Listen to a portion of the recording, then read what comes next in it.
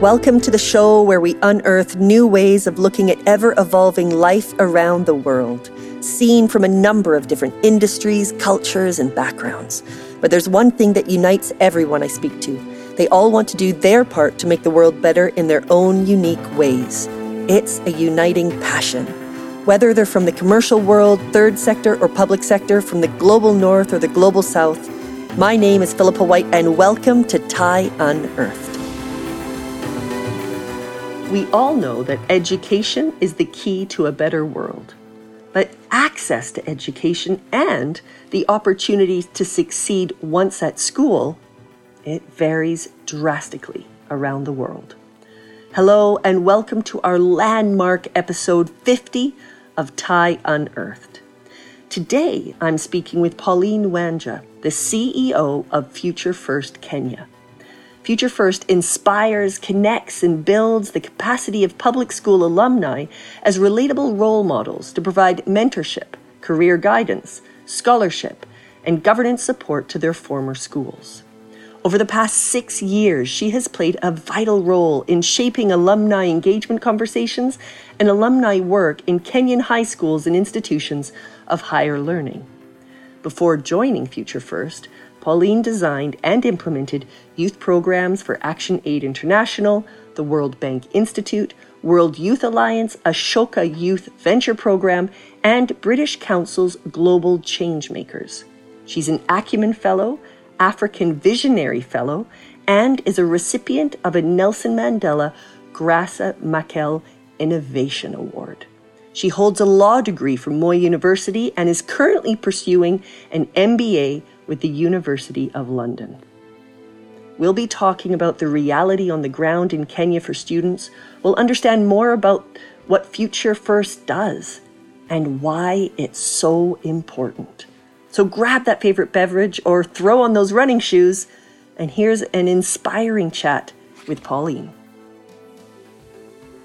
Hello, Pauline. It is lovely to have you with us today. Thank you for joining us. Thank you so much for the invitation. Tell me, where are you talking to us today? I'm dialing in from Nairobi, in Kenya, in East Africa. Wonderful. And you're at home? Yes, I am at home. Because it's a holiday. Yeah. So I'm getting you on a holiday. I'm sorry, but thank you for being available. I really appreciate it. Okay, thank you.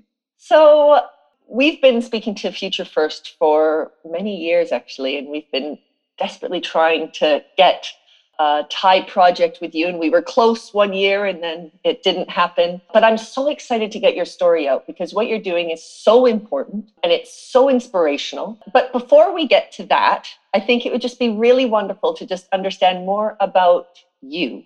So can you bring you to life for our listeners? I've been doing this for close to a decade. And before that, I used to do some work in my neighborhood. I grew up in Kibera. It's one of Kenya's largest informal settlements. So the idea of creating opportunities for young people from disadvantaged communities is very dear to me. The start of the organization was when and your role within it? Okay, Future First was started around 2013, and it was on the backdrop of a global study on propensity of adults to give back to their old school, to their old high school, which was done in London by an organization called Future First UK. Then the research showed the propensity of adults to give back to their old high school was around 52%, with only 2% going back. But in Kenya, 78% of adults that were polled said they would give back to their old school, but only 1% was doing that. So that created the whole opportunity to explore the idea of adults connecting and giving back to their old school.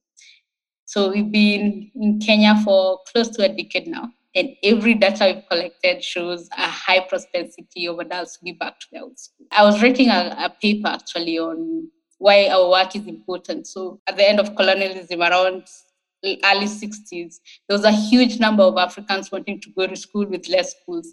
So what happened to fill the gap was communities donated land, labor to build schools. And that culture of giving back to school or community engaged in school is very ingrained in our education system right from its inception. Perhaps you can help our listeners just understand, what is this context? What's the context that you're working in? And why is it important that people who have come out of the schools and the adults are engaging with the schools? Why do you need to have that in Kenya? Okay, so I think this is our last weekend, Kenya buried its third president. And in 2003, he declared free primary education for every child in Kenya, which was a huge win for our education system.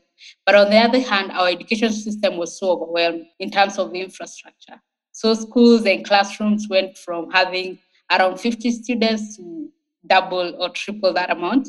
So with that, the teachers don't have a lot of time to connect with students and give them the extra curricular support they need. And also on the other hand, we have generations of young people who their parents didn't go to school. So they are the first of their families to go to school.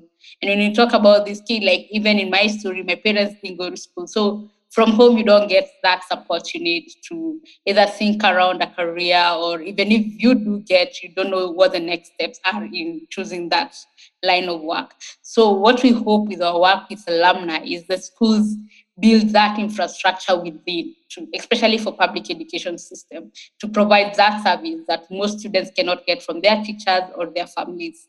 So we hope our work just plays a very critical role in terms of creating role model for young people. That is incredible. And, I've got 2 young children at home. So I've got a 7-year-old and an 11-year-old. The 7-year-old, she's still having fun. She's knitting and painting, and she's, there's no problem there. But my 11-year-old, she's now having exams. She's learning about algebra. She's learning about science. So we're talking about dilution. And I'm having to go back to my years of being in school and remembering how, exponents and algebra and sort of having to, and I sit with her, and she's obviously got lots of questions and she doesn't really understand what the teacher was saying.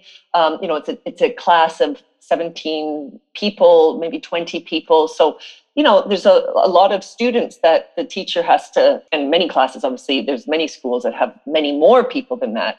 And you just think it's impossible for the teacher to be able to give that attention, that close attention to every single student.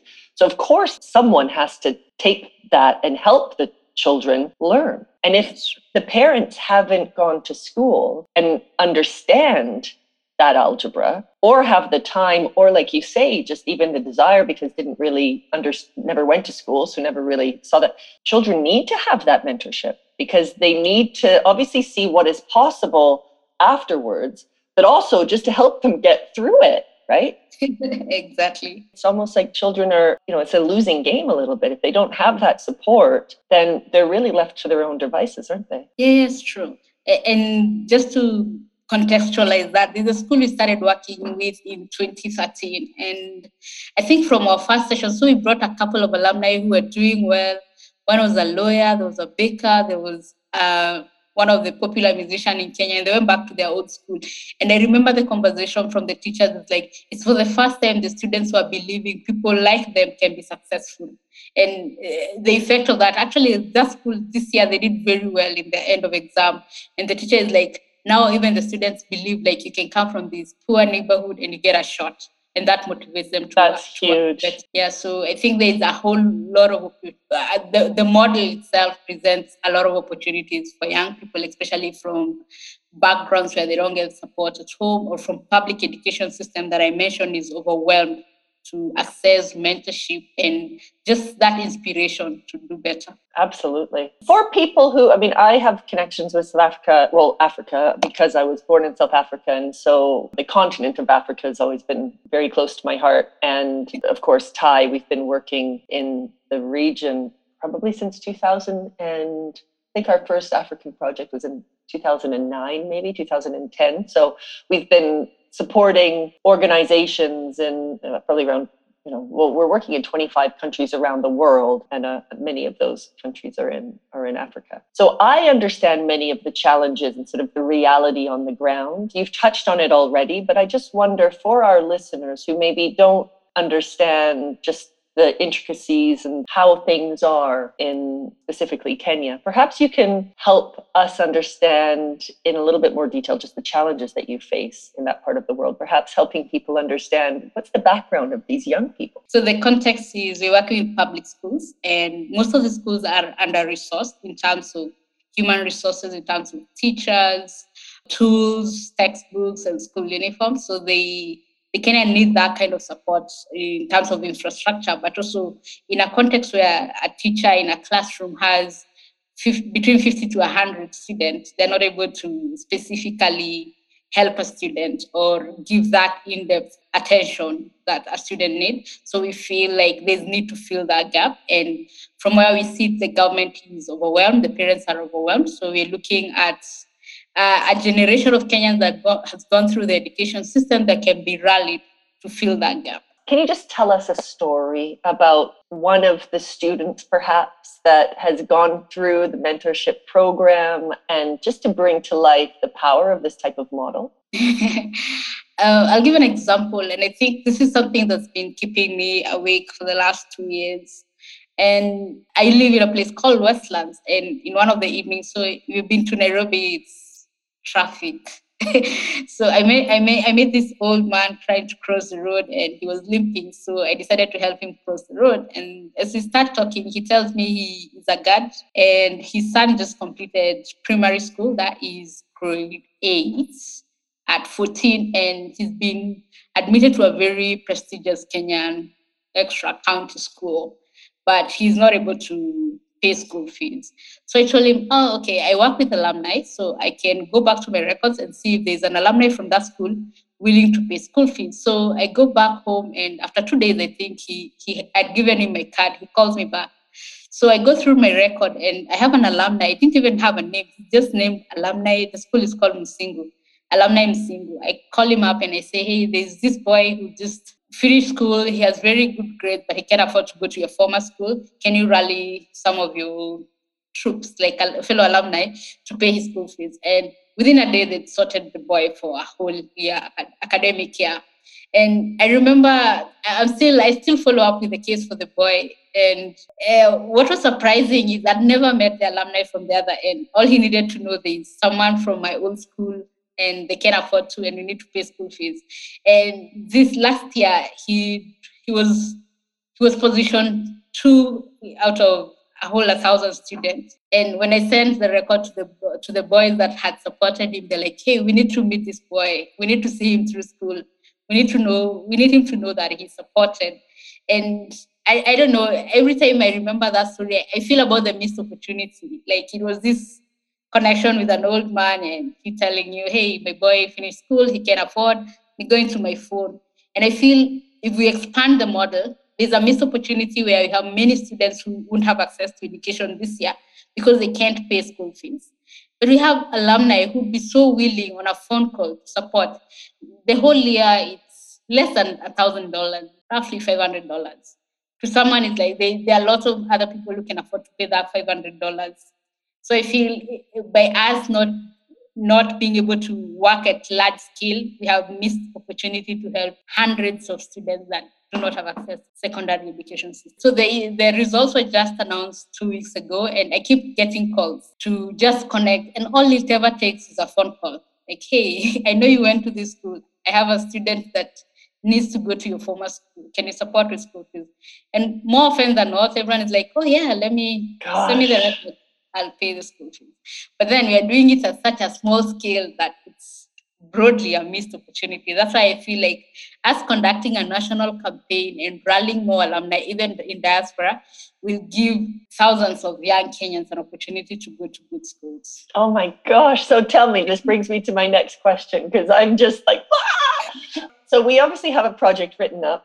For our listeners, we actually had this project written up a few years ago, but it was an in-person project. And unfortunately, the individual that was going to go, the company, there was suddenly some terrorist activity close to one of the borders of Kenya, if I'm not mistaken. The company at the very last minute had to pull out, and they said, we just can't send somebody there because we're just too worried for their safety. I'm like, oh my gosh, that's now going to be an issue from sending somebody in person. How do we fill this project? Oh my goodness. And then we had a pandemic, and then, 2 years passed, but now we're working virtually, which is so exciting. So we don't have to worry. I mean, I don't even know if there's still an issue from that point of view, but anyway, we don't need to worry about, actually, we've got projects in so many different places around the world, Syria, Iraq, we can now do it virtually. And we have a handful of companies that are wanting to get involved with the TIE program before the end of the year. And so I'm just so excited to get this out there because this is our opportunity to support you in the way that you need to be supported finally. And I just wonder, perhaps you can tell our listeners how you hope TIE can help. So I think the broad picture of our work is to have a national shift in the way, I know especially in the global north, the whole conversation of alumni is like an obvious. People remain engaged with their school, but that's not the case here. So we hope that to build a culture of it. Like once I leave school, I'm able to reconnect, or they can always call me back to go and mentor students, pay school fees for another young Kenyan to get access to education. So at the moment, I think what we're struggling with is conducting a national campaign, which would be a huge undertaking in terms of communication and logistics. So we hope after running a national campaign, we're able to save alumni information in the database, because schools don't keep records. So we build an alumni management system. So we're hoping to have a lot of signups so that there's easier communication. Instead of me going through my phone to look for an alumni probably interacted to support a student, we can just post it on our site on the alumni management system, or Kenyans can just go like, hey, it's the end of the year, I need to give back or connect to my old school. Or it's June, I'll be in Nakuru on this day, can I stop, or just to give a mentorship talk or have it online. So we are hoping to run a national campaign, and given the work TIE does, and from the initial conversation, I think that's something we would be grateful for the support to do that. We've ran a few campaigns, but none at national scale because of the logistics involved. Of course, yeah. And this is exciting as well because the way that TIE likes to work, I like to build on projects. So if we do a campaign, if that's sort of the first step, but I can imagine kind of a strategic project as well, kind of writing it to actually figure out, okay, so how can we scale this? How can this actually become something bigger, a business plan to kind of help drive that as well? Like I can imagine as the team would work with you on this step one, I can imagine building on that afterwards as well and helping sort of build a bigger, stronger model so you can reach more people. Let's see where things get to. You mentioned what keeps you up at night. Worrying. I wonder what gives you hope. What gives me hope? Apparently, we rank very high on the generosity index. So I feel there is a whole chance for us to support more young Kenyans by just tapping into that generosity. So that gives me hope. There's something to tap in. There is a willingness to give. When we ask people why they don't give back to their old school, they say no one asks. That gives you some hope. Like all you need to do is ask. So I think we need to get better at asking. And I'm hoping this engagement with TIE gives us the opportunity to build that infrastructure that make asking easy. Because I think if you're talking about generation of Kenyans that have graduated through the education system, it's millions of Kenyans. So how do we get better at making the ask for them to either provide access to education, provide mentorship, serve in a school board? So there's a lot whole thing that the education will benefit from. Just asking better. I hear there's a little one in the background. There is a little one in the background who's coming back. We're almost finished. I don't know if they're hungry or what it is, so we're almost done. Tell me, who inspires you? I know this sounds cliche. I would say my mom. Not cliche. Not at all. Tell me why. My mom didn't go to school at all, but she managed to raise 6 kids, see them through school, including university. And she did that in one of the most difficult environments, like in an informal settlement. So every time, and now as a mother, I wonder how the hell did you do that? So I feel inspired every day that she was able to do that. That's incredible. How many children do you have? Just one. She is 7 months old. Yeah, congratulations. Yeah, I don't understand how people have, I have 2. That's enough. Thank you. Done. I can't juggle anymore. Now tell me, we're wrapping up, but do tell me, what are you working on at the moment that you think our listeners would find interesting? Last year, in partnership with an organization called East African Philanthropy Network, we did a survey on alumni giving during COVID, and we realized there was an increase in alumni giving during a very hard time. So we are writing a white paper on alumni giving and the promise for the education system. Just to give you an example, in 2019, which is the last year we actually had really proper records of our work, the alumni we worked with, and this is just alumni from less than 100 school donated close to $2.6 million to their old school. And so we want to just put that in a white paper and just communicate what the promise of engaging alumni holds for the public education system. So that's what we're working. And during COVID, our schools were closed for 2 years, 2 academic years. So there was an opportunity for us to rally alumni to just support schools to reopen, it happened a lot, organically. We had medics going to their own schools, supporting the teachers to feel safe or explaining what's going on to the students. We had other alumni donating computers to the school so that next time students can go, because what happened is online studies couldn't happen for our schools because there wasn't infrastructure.